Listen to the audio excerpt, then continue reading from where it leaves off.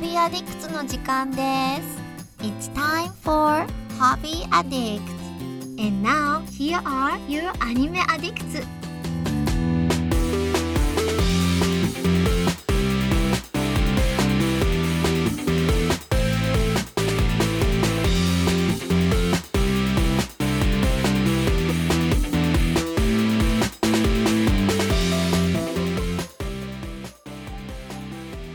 It's time to record some Hobby Addicts, motherfucker. That's right. Yay. Mitsugi in the house. I'm all amped up on Diet Ginger Ale and March Madness. And I'm joined by Caroline, who's in Hiya. Lower State, New York. How are you? I'm doing well. I still have Roxanne with me from last week. Say hello, Roxanne. Light, Roxanne. And we also have the stupendous, the unflinchable, the never-wavering Mason. Hello. I actually have a sunburn on my face because it's so nice outside that I spent all of yesterday just out and about, and I forgot that, the sun, it burns. So The sun I'm is feeling a little a deadly toasty today. laser. Well, and welcome into all of you listening from home. Thanks for contributing to the podcast. Mitz is feeling high energy today. I think it's because I just ate Tokyo Joe's, and it has, like, lots of vegetables in it and shit. And I'm all like, I just ate a bowl of chicken and vegetables, and I feel good. But today we have a very good episode for you. I platinumed the Fractured Butthole, the South Park game, so I have plenty to say about that, finally.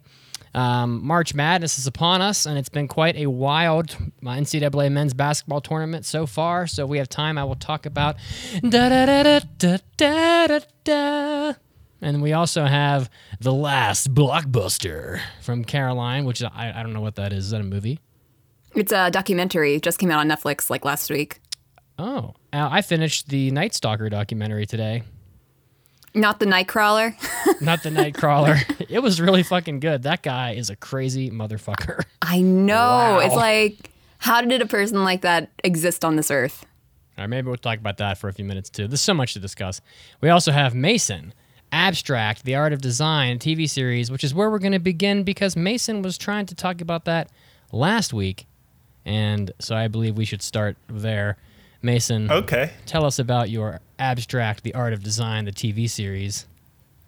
Yeah, so I guess this is the episode of documentaries because this, like Caroline's, is a Netflix documentary. It is 2 seasons long for a total of 14 episodes. And they're about 45 minutes each, and it focuses on a specific creator in different fields. And essentially, each episode kind of takes you into their workspace, and because of the different personalities of the designers and the fields that they operate in, each episode feels very different. And that also is lending to the fact that each episode has a different director. And this isn't like one of your slow, meandering, old-timey history kind of documentaries. These are pulsing. They got some funky music. The camera has a life and energy of its own. There's tons of clever diagrams and examples and unique shots to kind of get you not just into the designer's workspace, but into their headspace and kind of how they see both the world and the work that they do. So because each episode is so varied from one another, and obviously they're not related to one another, some are definitely bigger hits than others. So I would recommend just going in and picking out the types or fields that you might be the most interested in, or you can just follow my list of recommendations, which I'm about to give to you now. Yes. So the ones that were my personal favorites, kind of in no particular order except for the number one guy.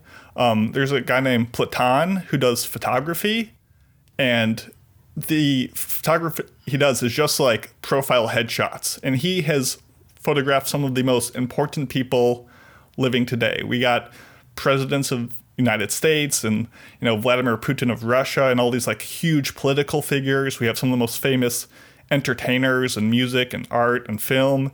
And he has a whole series about civil and human rights where he takes pictures of Burmese exiles or Egyptian revolutionaries or these women from the Congo who have experienced super traumatic sexual violence. And he just captures their entire story and their entire personas and distills them into these just super powerful photographs, which you kind of just see how he gets that by just constantly talking with the people and just working them as he photographs them, and it's pretty cool.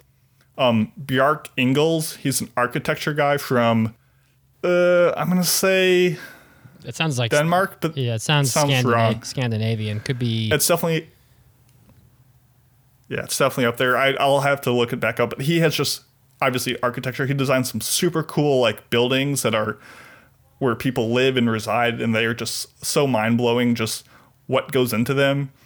Tinker Hatfield, who does footwear design at Nike. He's the guy who did like the Air Jordans and some of the other most like iconic things they've ever done. And they didn't get a ton into like how he designs things, but it's still super interesting when you have stories of like Michael Jordan coming in and them like talking about how they like collaborated on stuff. Oliver Elysian, he just does some really weird like modern art like rooms that you walk into and experience on this like massive scale. But my absolute favorite one that I recommend people checking out, if this sounds like you're up your alley, is actually the very last episode. It's episode 6 of season 2. It's Jonathan Hoffler, and he does typography or typeface design. So all the text, all the words you see are obviously composed in a font, and he has done some massive ones, including like Champion Gothic, which you would see from like Sports Illustrated, like GQ magazines, and Gothic would go on to be aped by every single political candidate ever, because Obama, like his whole like change and hope campaigns like were based in that, and like now every single politician uses this like one font that he worked with. And it's cool like seeing how you're like, oh, you make letters and you make an E look like this, and he just is so into what fonts can be that it's kind of infectious, and he kind of gets into like, if I just change this one thing or modulate the thickness of this line here, or like bring it to a point instead of this, like it makes a huge impact, and goes into like how important a typeface can be when he's designing it for, like, for example, the Guggenheim Museum is like, hey, we need to rebrand our logo. We need a new font. So he designs this whole font for the big logo in front of the building, which is Guggenheim. But that font needs to be not just used there, but it needs to be on the merchandise, the museum descriptions, the signage, the visitor badges, the website. Like, the font has to be used across so many different spectrums that they have to design all these like alternate versions of it to work on mobile or on your laptop. And speaking of computers, he did, what's called the Hoffler text, which is used on, let's just call it every Apple ever, because it was like the defining font on the early Apple computers.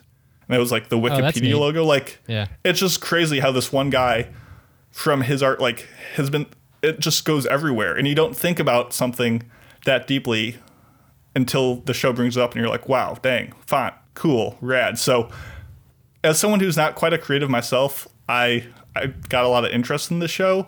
And if you're at all into that kind of thing with flashy visuals and information, it's pretty smartly directed and worth checking out. So it's a fun little show. It's called Abstract: The Art of Design, and I enjoyed it.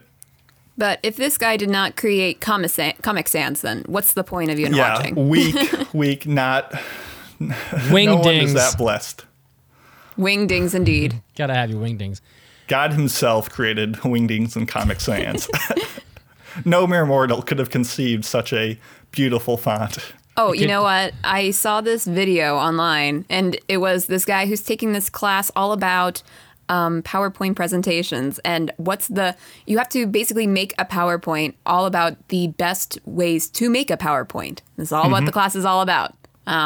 And so what this student did is that instead of making a PowerPoint about all the things that you should do in a PowerPoint, he made a PowerPoint all about the things that you should not do. What not to do. Lots and lots of text. Lots of Comic Sans, lots of text, wipeaways, graphics, animations, sounds. Heck yeah. You mean the Star Wars technique of making films. You mean half the functions that PowerPoint actually has, just don't use them because they all suck.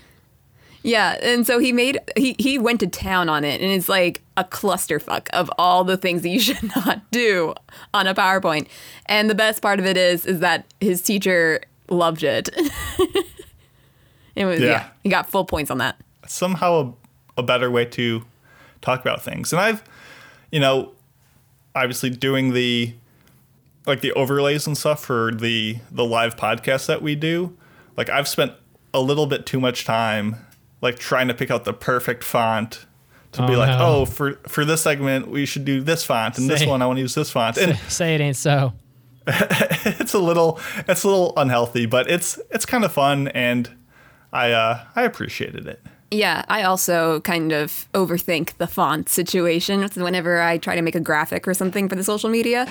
But it makes it worse if the program that you're using does not show you a preview of the font. Because then you have no idea what you're looking through. Like, for example, for the anime Oscars, I wanted to use the Oscars font, but that was not like, you had to pay for that. So I like found a font close enough to it, and then like in my like image editing software, like tried to edit it down to match the style of the Oscars font for no benefit, for no reason. Nobody cares about it, but you do. Exactly. That's all that matters. All right, Caroline. Well, I would love to hear about the last blockbuster, because I don't know. I think there's You're a block boy? There's a blockbuster coming out next week called Godzilla, and then 2 weeks after that, Mortal Kombat. So I'm kind of interested to hear how I assume this is the last blockbuster, like the store, and not like the last big budget movie that's gonna make waves. Correct, I could Mason. be wrong. Yes, you are correct. Oh wow. Sorry to disappoint, Mitsugi. Damn it. But yeah, so this is a documentary, very ironically put to Netflix. I was about to say, yeah. It's incredibly ironic. And yeah, so it just goes through the history of Blockbuster as a company, and it centers around the last Blockbuster in the world, which is in Bend, Oregon. And it is like, it's owned by this lady named Sandy. She's known as the Blockbuster mom. And basically, yeah, it's just a pretty nostalgic look into what used to be the place to be for the weekend, grabbing your movies, getting your popcorn, and sitting down and watching a movie. It tells you the history of why these rental places came to be, because apparently VHS tapes used to cost $100. Holy shit. Are you kidding? Yeah, it's honestly insane. And what year was that? Like in, the, I guess, late 80s, 90s? Damn, I can't really remember the years. I don't remember that shit, because I've got about 100 VHS tapes of Dragon Ball Z, and I can guarantee none of those things were $100. Well, I guess especially the movies that just came out recently, perhaps in that time. No wonder Blockbuster went under. No, but like, because Blockbuster kind of formed a company around buying these DVDs so that people don't have to pay $100 for it, they made a lot of deals with companies that gave them the VHS tapes. Sorry, did I say DVDs? Yes, you said VHS. Okay. The VHS was 100. Yeah, VHS. For whatever reason, I thought I said DVDs, but whatever. Anyway, so they made these deals in order to get the tapes for a lot of a cheaper price, especially compared to mom and pop stores without the backing of Blockbuster. So that's how they, became so popular and successful, is through those deals. And when Netflix even started coming up a little bit in the early stages of their business, they even went to Blockbuster saying, hey, do you want to work with us? Can we do something? And Blockbuster laughed them out of the room. Oh my God. Bad move. Yeah. Yeah. So it was not a good deal at all. And they even went through the part of Blockbuster towards the end of its life cycle where it dropped late fees. And we were just laughing. Me and my sister, we were watching this. We were laughing because of how bad of a deal that was. Like how that was. There was no way that was going to work. You're never going to get your shit back. Yeah, exactly. Like it sucks to have late fees, but that was the whole point of late fees, is to not have them be late. But yeah, so it also meets the owner of the last like 3 or 4 Blockbusters in Alaska. Apparently, there at a time there were 3 Blockbusters in Alaska and 1 in Bend, Oregon, and that was it in terms of Blockbusters. And I'm thinking to myself, how are there 3 Blockbusters in Alaska at the very end of its life cycle? So anyway, even polar bears need to have Blockbusters, Caroline. Come on. I guess so. They've already got their Coca-Cola. Now they just need. Yeah, exactly. So apparently, towards the end of their life cycle, trying to save their stores, they got a lot of merchandise from Russell Crowe, to have displayed in their stores. And then when they went under, they sent that to Bend, Oregon, for their store. And yeah, so it's just telling you all about the different, it really does lend itself to nostalgia, a Blockbuster, and, wanting to, learn more about its history. The only thing is that the narrator is pretty annoying. I'm going to say that. She's just a very quirky kind of voice, and it just makes me go like, can you just like calm down just a little bit? Put a sock in it, lady. Yeah. But overall, like they're talking to, the different store owners. They talk to some really random directors and actors. They even have one guy who's just a movie renter, and they're interviewing him. I think he might have just been a friend of the Black Blockbusters owner, and that's why he's in the documentary. But yeah, it's just a really random accumulation of interviewees. But it really, it even ended off with handing off the actual Blockbuster VHS tape to each of them, and they're just like sinking it all in. Like they're looking at it, they're feeling it, they're hearing the clicks as it closes, and they're like, yeah, that is the ultimate nostalgic sound kind of thing. And it's really sad. But yeah. You mean like those plastic cases that you would like snap the tapes in? Yeah. Yeah, just like, the same, kind of boxes that you'd get from an actual Blockbuster. So, are you even old enough to remember Blockbuster, Caroline? I do. We had a Blockbuster in my town right next to our pizza place that we always go to. I probably remember it up to age 8 or 9, maybe. I think that's probably around around the time that ours closed. Yeah, but I do remember it. I miss it. Yeah, we had one in our town growing up, and my town was super small, and we used to routinely have so many late fees that we would like sneak up to the drop box to put the tapes in, because we were like almost like at war with the Blockbuster. So it's pretty funny. There's growing up, you would find 3, 4, 5 or so like cases of Blockbuster stuff at any time that we just basically just decided we were just gonna say fuck it, and we ended up just like keeping it because we just never returned it. So. Yeah, but when you go back to the Blockbuster to rent more movies, don't you have to pay it then and there?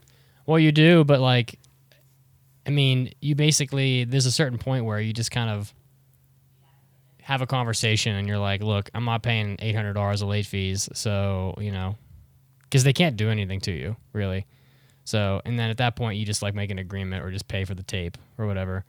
Or just or just rent the tape and just never take it back. I mean, I don't know. It's ridiculous. Yeah, but if you have like outstanding fees like that, would you not have been able to take out another movie? Well, there's other Blockbusters. Well, that's the thing. It's like if you walk into like a Blockbuster and you take a tape back and you're like, oh, you have a late fee of like $435, where you just basically like, well, go fuck yourself. I'm not paying $400 for a movie that's like 2 months late. So you can like take what so we're gonna have to come to some kind of an agreement. They can't make you do anything at Blockbuster, or they couldn't make you do anything. So it's it's the classic quote of, if you own Blockbuster $5, you have a problem. If you owe Blockbuster $500, they have a problem. Yeah, I mean, they can't do much. So, but it's whatever. But yeah, Blockbuster, we were there all the time growing up. So when it went out of business, I was pretty much heading off to college anyway, so I really didn't miss it much. But Blockbuster was definitely a big part of our lives growing up, and that's where I discovered a lot of anime. So I do remember this one interviewee that talked about this one movie that he never took back to Blockbuster. It got like fees upwards of like hundreds and hundreds and hundreds of dollars. And then Blockbuster closed. And he says, well, I guess that solves it. Yeah, exactly. Ha ha ha, Blockbuster. What a happy ending. Yeah, exactly. All right. Well, I finished. Oh, Mason, do you have any Blockbuster stories? Oh yeah, why not? Not really. We were not really a Blockbuster family. I mean, like I've talked about before, I had a pretty great library system growing up, so we used that quite a bit. But I was probably in the Blockbuster 4 to 5 times max growing up. Like, it was not a regular part of my childhood. Oh my God, I think I was in there every week, pretty much. But then again, I grew up in the middle of fucking nowhere, so there's nothing else to do. Maybe. So, I got a few things here. So I watched The Night Stalker last night, and it was a super great documentary. And I just have a couple like weird thoughts about. Actually, I was smoking pot last night, and it's Colorado. I can do that. And you know, it's weird. You have like all these really bizarre thoughts, like when you're smoking, and you don't that you would never think of when you're sober. So, like I would think like, what would it have been like to be the Night Stalker, and when you start hearing about yourself on TV, you know, like stuff like that, like, you know, because there's like a fame element to it because he was so famous and feared throughout California. So that my first thought was like, oh, what would it have been like for him when he first started to get famous, like hearing about himself on the news, you know? So that was like a random thought I had. And another random thought was, and by the way, the Night Stalker is like this guy that committed like 50 crimes in California over the course of like 8 months and killed almost 20 people. The other thing, I thought it was more than that. well, only about half the people that he, whatever the word is, committed crimes against ended up dying. So there were a lot of like assaults and stuff that weren't actually murders. So he killed 19 people, but he like had like 45 charges of whatever, rape and all this other horrible stuff against him. The other thing was that like right in the middle of the Night Stalker, like right at the height of all the murders was when I was born. Like literally, like there was a span like between like August 1st and August 8th where he killed like 6 people, and I was born on August 3rd that exact year. So I need to like talk to my mom and be like, were you guys like rocking me to sleep while you're talking about like what the Night Stalker did like recently? Like, you know, it was kind of just a weird thought, you know, that I had that like I, you know, probably wouldn't have had otherwise. Where'd you grow up? I grew up in West Virginia, so but the Night Stalker was so famous that like he would have been on the news throughout the country for sure, you know, because that was like the most insane thing. That was like the coronavirus of 1985. Like it would have had to have been. Couple other thoughts that are like a little like weirder is that like it's amazing that like throughout the course of all of the crimes that this guy committed that he never fucked up and got caught or never lost a fight, never like I hate to put it like this, but like there's almost like a skill element to committing crimes like this. Like think about it. How many times would you be able to like break into someone's house unheard and then like get into like probably a lot of times like a physical altercation with somebody and never fucking lose? It makes me wonder like what the guy's background is, because like the documentary didn't go into his background all that much, and they didn't go into his motivations at all. Yeah, that's what I kind of disliked about the documentaries, that I was expecting a little bit more of those last interviews that he had, kind of like talking about like his backstory and all that. This guy's essentially like 40 wins and 0 losses, like committing crimes. It's just unbelievable to me that like, sure, like you get people that'll like kill somebody, kill 2 people, but it's like to have this go on for so long, and then with people being more and more guarded in their homes, like after the 5th or 6th murder, you got to figure people are probably sleeping with guns in their rooms, like all this shit, and he still never got caught, and it's just unbelievable. I'm not saying it as a good thing. I just think that it's outrageous that like the amount of like unchallenged, just he never lost the fight. Like he never got apprehended. Nobody was waiting with a baseball bat. Like nothing ever. It's just kind of crazy. Like you know, you would have to think the guy was like a Navy SEAL or some shit to pull all that off. But he was just like a street thug, as far as I can tell. the other thing that like pissed me off at the end of the documentary, it just shows how fucked our legal system is that like this guy got like, I think like 20 life sentences, and sentenced to the death penalty, and like California's laws are so fucked up that like it automatically got raised to the Supreme Court automatically, just because that's how their laws are, and the state of California allowed him to basically continue to what is the word? Like have it retried so many times that 20 years later he still hadn't been put to death yet, and he ended up dying of cancer. He never even got punished by the state the way that he should have. So this ass like killed a bunch of people.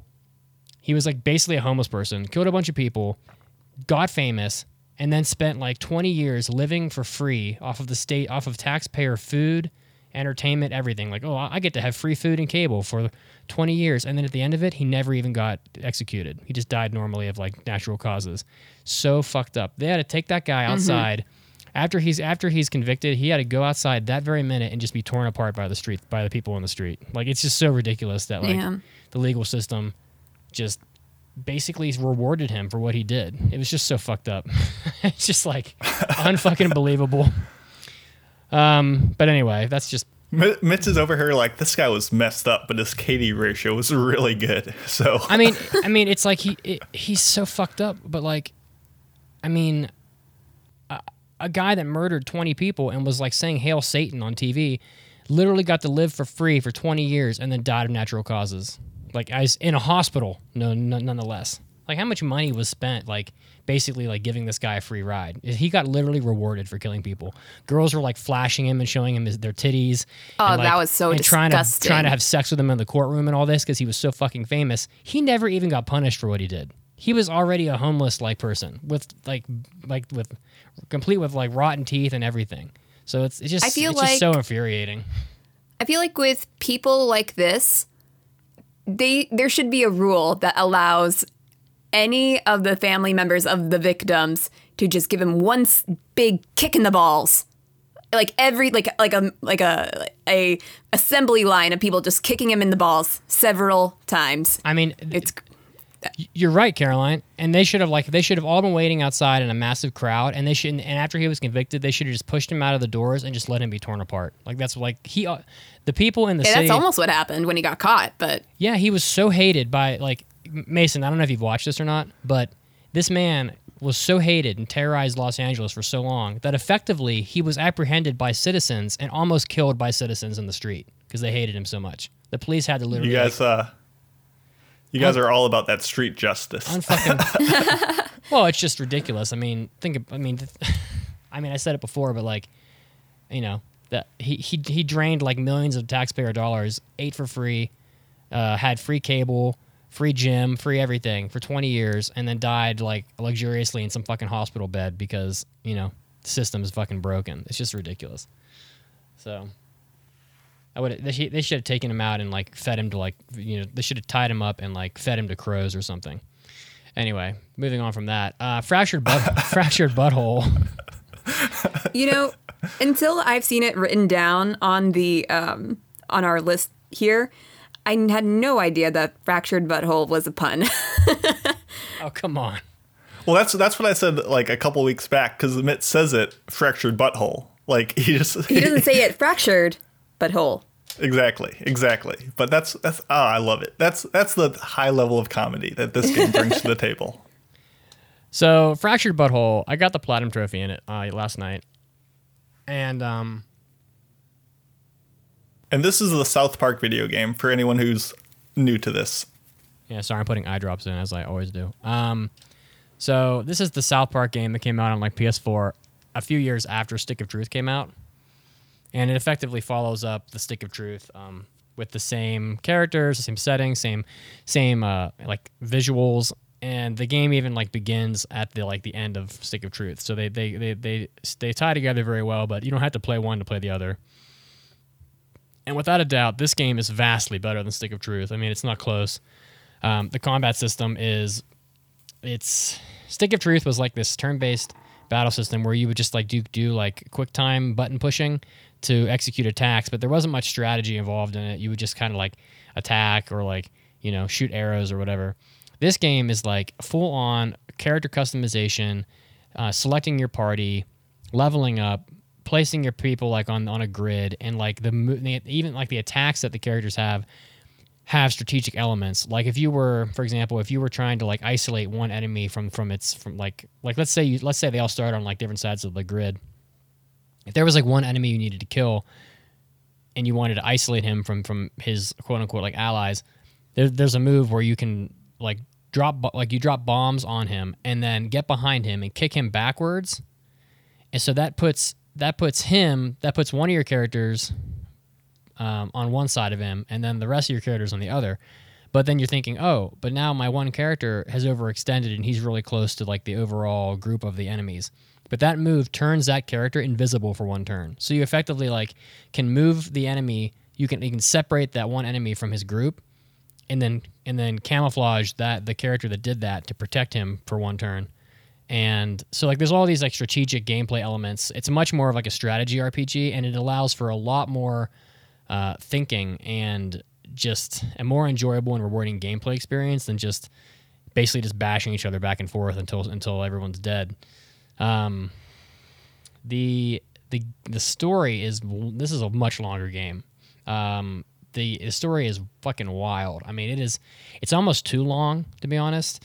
It touches on practically every area of like South Park lore, I would say.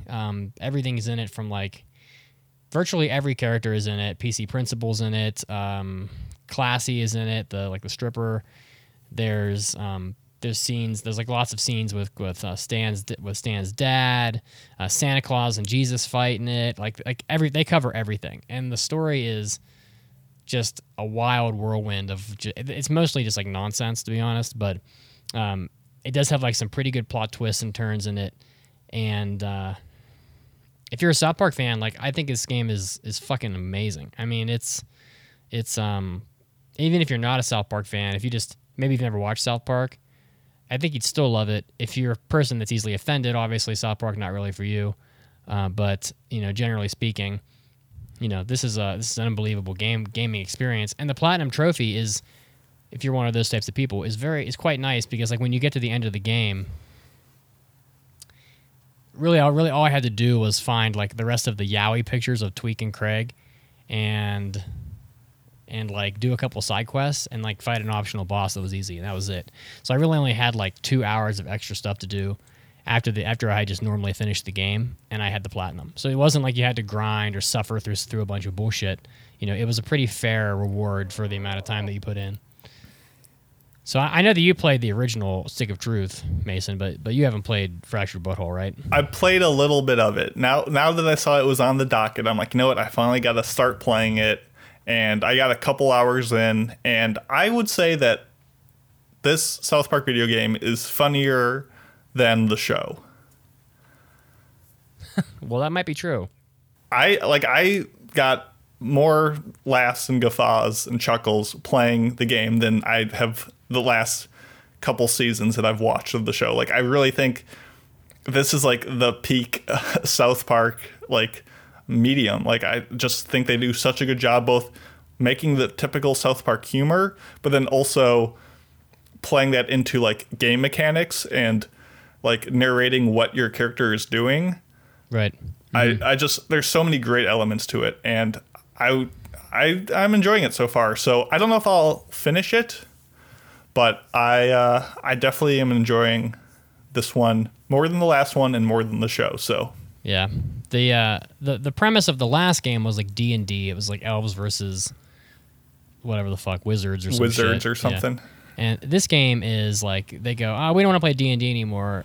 Now we're going to play superheroes. So they all play superheroes, and it starts off down in like Cartman's basement, where you are planning like your Marvel movie franchise, more or less, because Cartman wants to make like a ton of money. And so every character in the South Park universe that's like a kid has a superhero costume in this game. Cartman is like the coon. He's like this raccoon with claws. Let's see, Stan is like a handyman with tools. You don't really run into Stan till like way later. Kenny is Mysterion, who's like basically a Batman ripoff, but like you still don't get to see his face because he's Mysterion. Wendy's call girl. She has like she's like a cell phone. She like can hack people with her cell phones and shit. She got like cell phones all over her. Kyle is the human kite who can like fly with his kite and shoot lasers and crap. What the Jimmy, I guess, the guy with the crutches. He's Fast Pass. he's Fast Pass. He's like the Flash basically, which is so fucking funny. Token is like Tupperware, who's like this robot with like a Tupperware thing around his head. And like probably one of the most on the nose ones was Jimmy, is like basically Professor X. He's like in a wheelchair, and he like can't talk, but he can like touch his head and use like telekinesis, and he speaks like perfectly in his own mind, which is just fucking hilarious. And so it's like it's all about them. Like then they have like rival superhero franchises, and they have like they fight each other because like it's Cartman's got his thing, and then the other group of kids has like their thing, and they're all trying to find this cat that has a $100 reward because they think they're going to be able to like fund their marketing campaign or whatever for their Marvel franchise by getting the $100 reward for these cats. And it just takes you through this wild story where that it takes you to like into strip clubs. It takes you into like fighting the Chinese people or whatever they have in the town from City Kitchen or whatever. It just takes you all over the place. And it's just a lot of fun seeing all their costumes, and I thought it was way more enjoyable of like a portrayal of the characters than in the last game. And some of the superheroes aren't that good, like they're not that useful, but they all like look good and they're all pretty unique. So I think probably the most useful one was the main character is really powerful, but probably what class did you go with? Well, basically by the end of the game, Mason, you end up picking 2 and then 3 classes. And Gotcha. then by the end of the game, you unlock all of them and you can pick whatever you want. And the plant mancer, I think is what it is fucking absolutely broken. I mean, it's so broken that the attacks have cooldowns. Like the one attack is like it basically heals everybody in your area, and also like to full health, and also restores all status effects. So like it's super broken. He's got an attack that vines come out of the ground, and more or less for about 2 or 3 rows in front of you, every person gets hit with knockback and bleed. I mean, it's like they're so broken. But initially we picked, what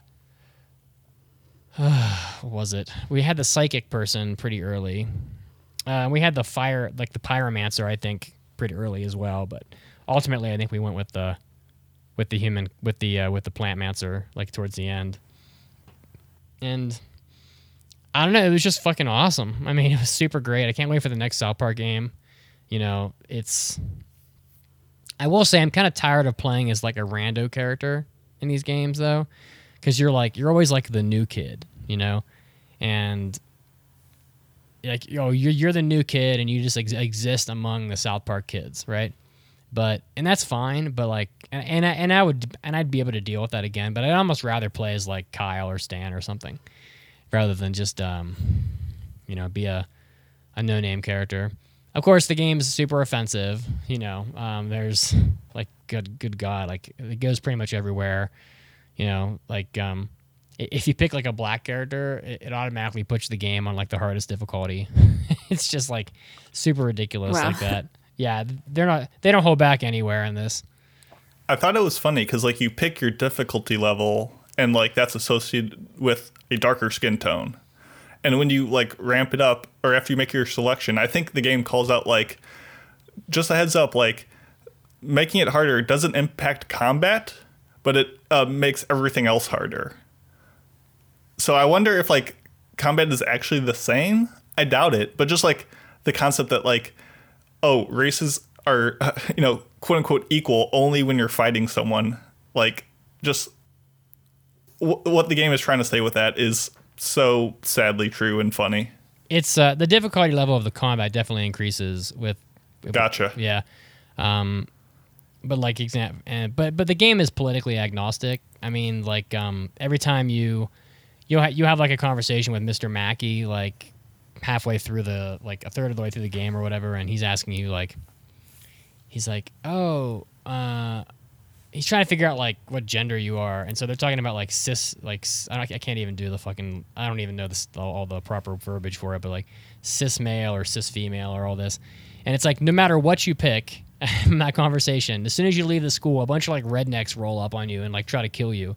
It doesn't matter what you pick, and it's just like and they do the same thing for your religion and for your for like your social standing and for everything. There's always a reason for like a bunch of rednecks with like a Confederate flag truck to like roll up and try to fight you. The South Park guys just don't give a fuck. Like nothing is sacred. They don't care.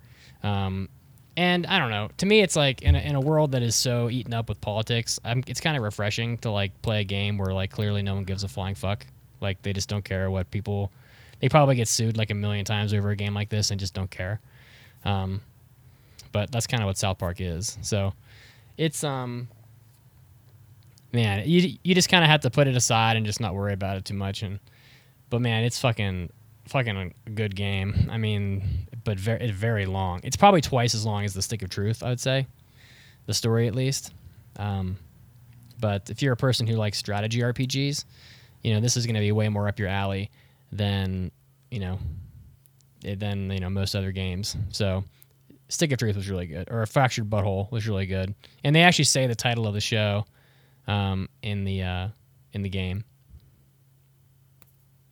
Probably my favorite. One of my favorite fights was like towards the end where all these woodland creatures end up like, what is this, like they need you summon Santa Claus to help you fight these woodland creatures, and one of the woodland creatures says like, he says he's going to commit ritualistic suicide to give his teammates power, and then like he does that, and then they all end up like worshiping Satan. And they all end up like, it's all these like devil worshiping like squirrels and crap. It's just so fucking bizarre. So it was really good. Do you think you'll keep playing it, Mason?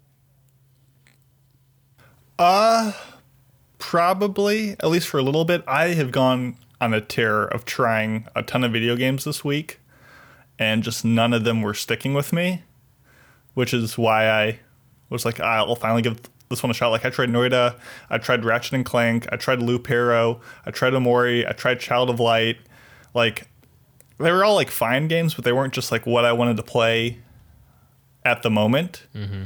So I could see myself going back to South Park just because, even though the gameplay isn't like, oh, I love that interactivity of it, it's been funny enough so far. I mean, just the loading screens that say like, hey, if you're having trouble dying in battle, you should probably get good at the game.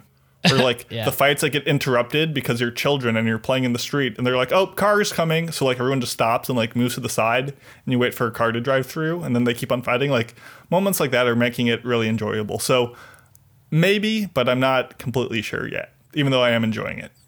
Yeah. So it's, I hope you find your game, Mason, Thank you. I'm surprised Ratchet and Clank's not doing it for you though, because those games always do it for me.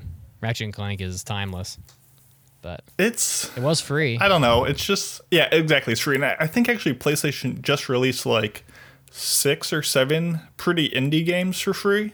Oh, really? Like Subnautica and some pretty good stuff. So I might check those out. Okay. Well, the only other thing really is March Madness is here. I don't know if anybody really cares much. Have you been watching any of the games, Mason? I have not. I'm not basketball's not my forte. Well, all right. Well, I don't know. Sorry. I'm talking to myself basically, womp. but it's been a pretty competitive tournament so far. We've had a couple top ranked teams already get knocked out. We had a 15 seed beat a 2 seed, which has only happened 9 times in the history of the tournament. So the tournament's been going on for like 60 years or whatever, so they've had over 200 of these like 2 versus 15 matchups, and it's only happened 9 times ever, and it happened this year. So I guess you could say it has like a, I don't know, probably less than a 5% chance of happening, but it did. It happened. So that was fucking crazy. Oral Roberts beat Ohio State, so Buckeye fans are like tearing at their hair and, crying their eyes out. Whoa. the Ohio State. Oh, well, the Ohio State looks like a bunch of, fucking bitches because they got beat by Oral Roberts. More important than all the basketball shenanigans. No one cares about that. The listeners want to know, how is your bracket doing? How well have you been picking them? Well, it's been a tough tournament. I'm pretty sure no one's gonna have a perfect bracket at this point, probably in the world, because honestly, it's almost impossible to have a perfect bracket anyway. And then with all the ridiculous upsets, like probably almost no one picked that Oral Roberts team to win. So there's 99.5% of the brackets right there gone all at once. But I'm looking at the standings right here. I made a company pool with my company, and I got about 33 people in it, which is kind of a weak number, but people just, it's amazing how hard it is to get people to pony up like $10 to participate in something with a group of your coworkers. It's like fucking crazy. But I have 2 brackets in here, and I've got a bracket where I am in second place out of 33, where I picked Gonzaga to win the tournament against Oklahoma State, who's a 4 seed. I put Oklahoma State in the final because they basically they were like the hottest team in the country going into the tournament, and I think they have a pretty easy path to the Final Four. So we'll have to see if they can pull that off. If they do, I'll have a really good shot of winning this. My other team is tied for 7th out of 33, but that bracket's in a little bit of worse shape. But so I'm doing okay. I need to have a few specific schools win a few more games, and then I'm going to be looking good. But I've never won a March Madness pool, and the prize for this one's not that much. It's only like $300, but it's fun to have something to obsess over for a week or two, and have a semi-justifiable reason to just not give a flying fuck at work for 3 or 4 work days, because it's just a fact that when March Madness is on, people don't work. So you can look up the studies. Every year, the companies lose over $3 billion of productivity in 2 days because literally nobody's doing anything except watching March Madness for the Thursday and Friday when the tournament starts. So it's just something fun to fuck around with. Get involved with. Yeah. There you go. It's a little bit like fantasy football. It just doesn't last as long. Just something fun to do. That's about it, guys. The Night Stalker's great. Fractured Butthole was great. Check out these other documentaries: Last Blockbuster, Abstract, The Art of Design. Lots of documentaries today. But been pretty busy. Oh, and I don't know if I'll talk about this, but I bought the expansion packs for the 2 Point Hospital, which I talked about probably roughly a year ago, because because that game was such a difficult platinum trophy to get. It was brutal. I mean, it was easily 100 hours, if not more. And then they released these 2 DLCs, and but then you look at your percentage and it goes, oh, you have the platinum trophy, great job, but only 74% of the total trophies. And I'm like, oh, go fuck yourself. So I got these. He's back on the grind of solving weird medical issues. Yeah, there's aliens in my hospital now that will dip out on paying their hospital bills and all this, and you have to try to find them and get rid of them. It's it's crazy. So 2 Point Hospital's back. It's a lot of it's a hospital simulator game. So it's probably one of the best ones we've ever seen. So, all right, guys, we have a podcast to do. I can't wait to talk about riding Bean because it's fucking awesome. It's so fucking good. We will see you guys next time on Hobby Addicts. Peace out. Thanks for hanging out. Toodaloo. Doo doo doo.